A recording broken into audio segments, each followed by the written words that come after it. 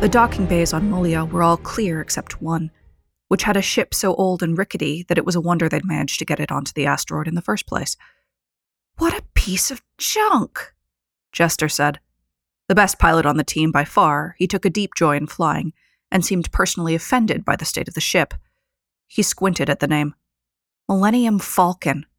What does that even mean? Isn't a falcon a bird? People refer to ships as birds, Sphinx offered. Okay, but the Millennium bit. I didn't name it. I'd like to remind everyone, Nick said, that this place could be booby-trapped to hell and back, and none of you are looking where you're stepping. Now you've done it, Mars said over the comm units. Mom's angry. Yeah, but seriously. She raised an eyebrow and gave them all a look. I don't want to be cleaning blood off my armor. Talon grinned as he made his way up the steep path to the main building. The old adage went that unless the entire crew hated the XO, they weren't doing their job. Somehow, he'd managed to snag one who got people to stay on their game without inspiring their enduring hatred. All of his team was good, though.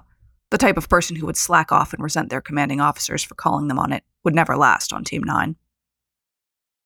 He thought of the kid they'd seen in Dragon Selection and sighed. Nix was right. Talon wanted him on the team. That sort of speed and chaos. The kid was made to fight. Only came around rarely. Talon had been lucky enough to snag Cade when he saw it the first time, and now he was hard-pressed not to fly back to Seneca and see if Dragon Central Command would allow him to have a 17-member team. He knew they wouldn't, of course, but maybe he could just snag the kid and jet out of there before anyone noticed. Who was he kidding? Loki had probably been snapped up already. By, Talon allowed himself to be bitchy for a moment, some commander who wouldn't have the first idea what to do with him. Maybe he'd be able to recruit him in a few years later if someone moved on. Though that someone was likely to be Nix, and the thought just made him sad. Up ahead, two figures appeared. The thick plastic that lay between them and the vacuum of space allowed the area to be lit with not-too-distant starlight. They were both female, Talon saw, and reasonably clean. This hadn't been the normal type of mining operation, with the whole crew living off protein rations then. Although something was clearly different from normal, given the rubble cloud emerging from Kaczynski's hideout. What had the man been up to? Talon kept his weapon holstered as he approached the two women. He didn't need to use the infrared overlay in his visor that would show him that both of them were armed, as it was easy enough to see the distortion in their clothing. He simply had no fear that either of them could draw fast enough to shoot him, or that either of them were carrying something good enough to get through his armor. He nodded at the younger one. Are you Peace Merryweather? Yes. She gestured over to the older woman, who was glowering. This is Jilly. And your boss is dead, Jilly said flatly, because someone turned all of our defenses off. She gave the younger woman a look. I don't suppose you'd know why he killed himself, Talon said blandly. When he saw the flash of fear in her eyes, he knew he had her. You see, your colleague here had the right idea. I don't kill people just for the fuck of it. I wasn't intending to kill your boss. But the fact that he took the guy you were planning to execute and blew both of them up? That makes me a bit curious. She swallowed and looked away. Maybe you should think about the fact that people would die rather than talk to a dragon team. Did you not hear what I just said? I am thinking about it. So tell me, why do you think Kaczynski would rather die than talk to me? She said nothing for long enough that Talon took out his sidearm and took the safety off. I really don't have infinite time, you know. To the younger woman, who looked completely horrified, he added, I said I don't kill people just for the fuck of it. I kill them when they deserve it, though. But she doesn't deserve it. Doesn't she? Seems like she knew something was going on. Come on, Jilly. What was it? Smuggling? Hacking? You steal some Alliance equipment? Jilly's throat bobbed. She was clearly trying to make the decision of whether talking to him or not talking to him would be better. Seems to me there's two options here, Talon said conversationally. Either it's not as bad as you think, which is actually a possibility, and I just let you go, or it is as bad as you think, in which case, when I find out what it is, and I will find out, I will be even more upset that you wasted my time by not telling me. Jilly's face had gone a grayish color by now. He was keeping slaves. Her shoulders hunched. He leased them. One of our machines broke down and he couldn't get a new one cheap enough, so... I see. Talon took a moment to look at Peace's horrified expression. He had no doubt that she was unaware of what had been going on, and she was naive enough that he almost hated to execute Jilly in front of her. Almost. He lifted his gun and shot in one smooth movement. Jilly collapsed, and Peace screamed. She ran to the other woman's side to press her hand over the wound in Jilly's chest.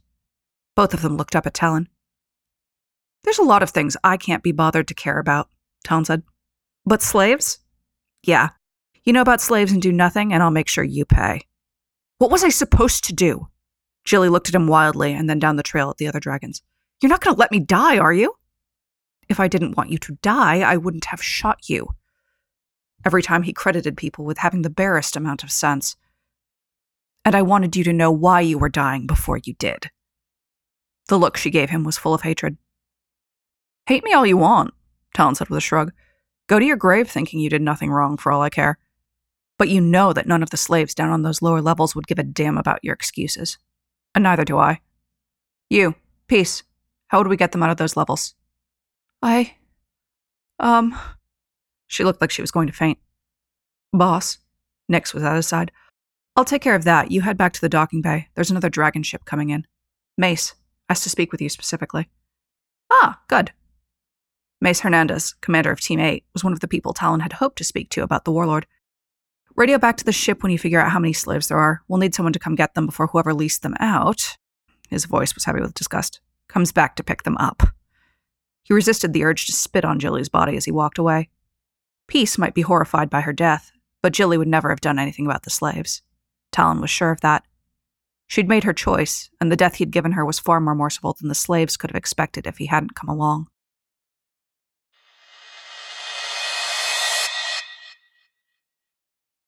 It was 5 days after the transmission, when both hope and panic had blessedly faded away, when Arlen strode into the main cavern in a towering rage. Samara looked up from where she was poring over schematics for the district walls and felt a sudden chill in the air.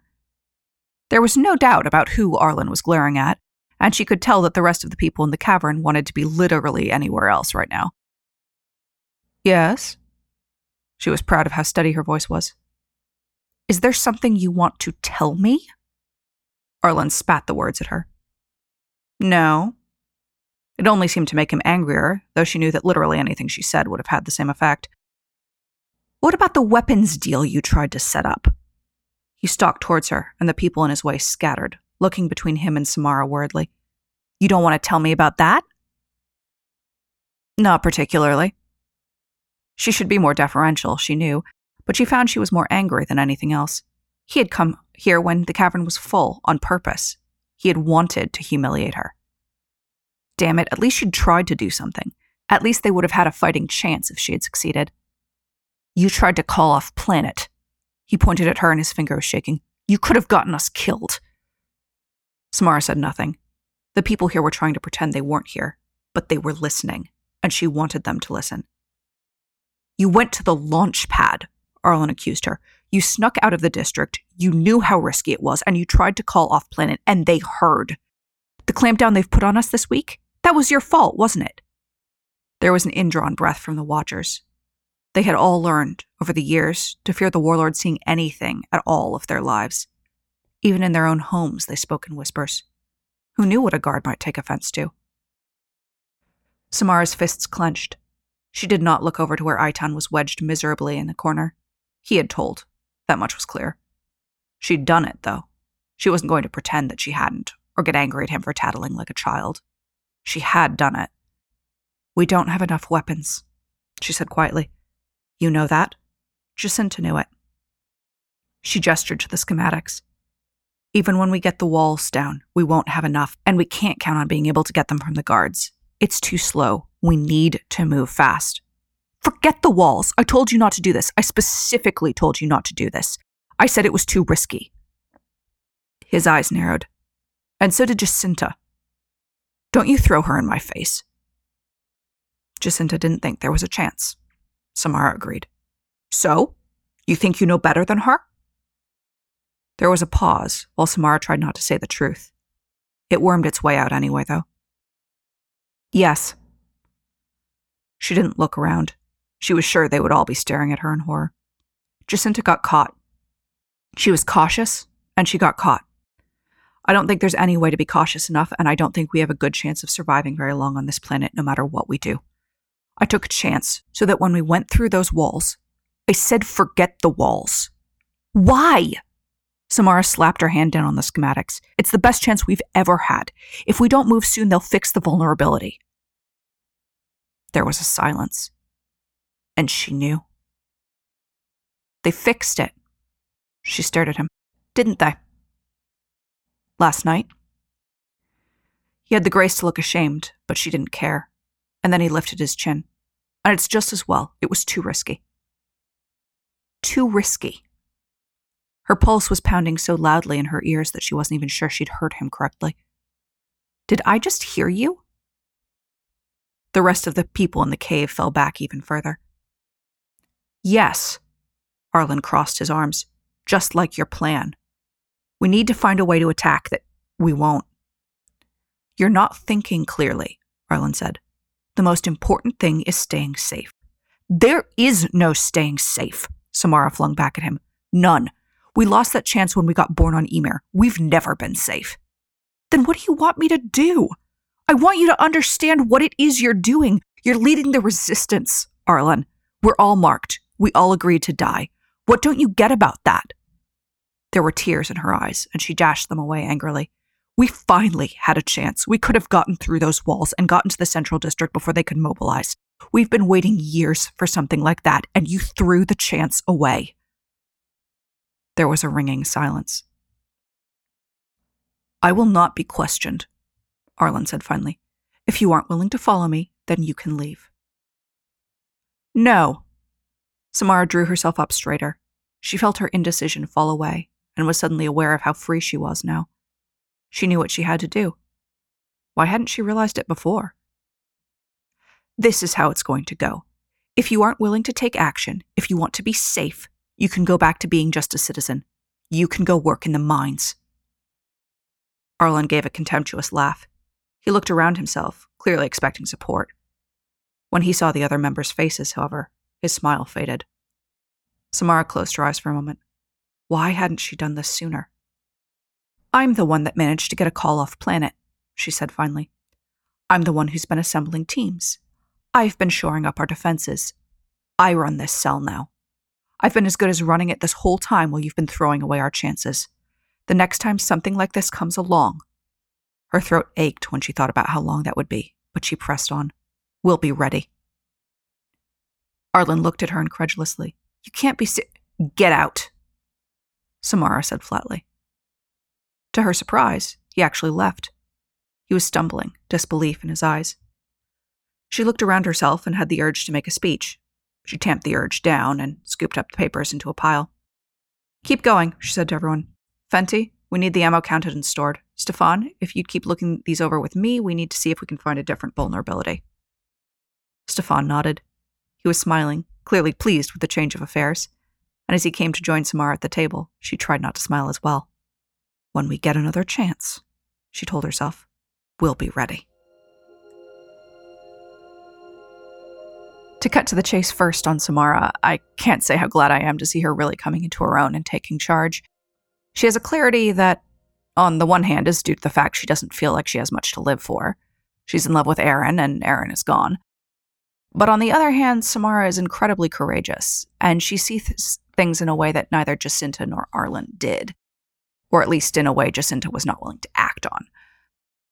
I don't want to discount the fact that Samara's actions are quite risky. She's open about the fact that the people under her command are going to die, and that's not something many leaders would be comfortable with. On the other hand, she knows just how desperate things are, and she's managed to write her own life off without losing her sense of purpose.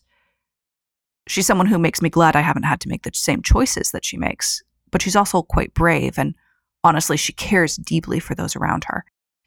Talon, meanwhile, has an equally uncompromising point of view, which ends up getting taken out on Jilly. Let me state at this point that it's not my goal for every reader to agree with every choice my protagonists make. Sometimes people will strongly disagree, and sometimes even I disagree. But Talon has learned several hard lessons in seeing what happens when people turn the other cheek, and he's not feeling particularly charitable right now. Luckily for him, he has an ally waiting in the wings. Mace, someone we're about to meet next week.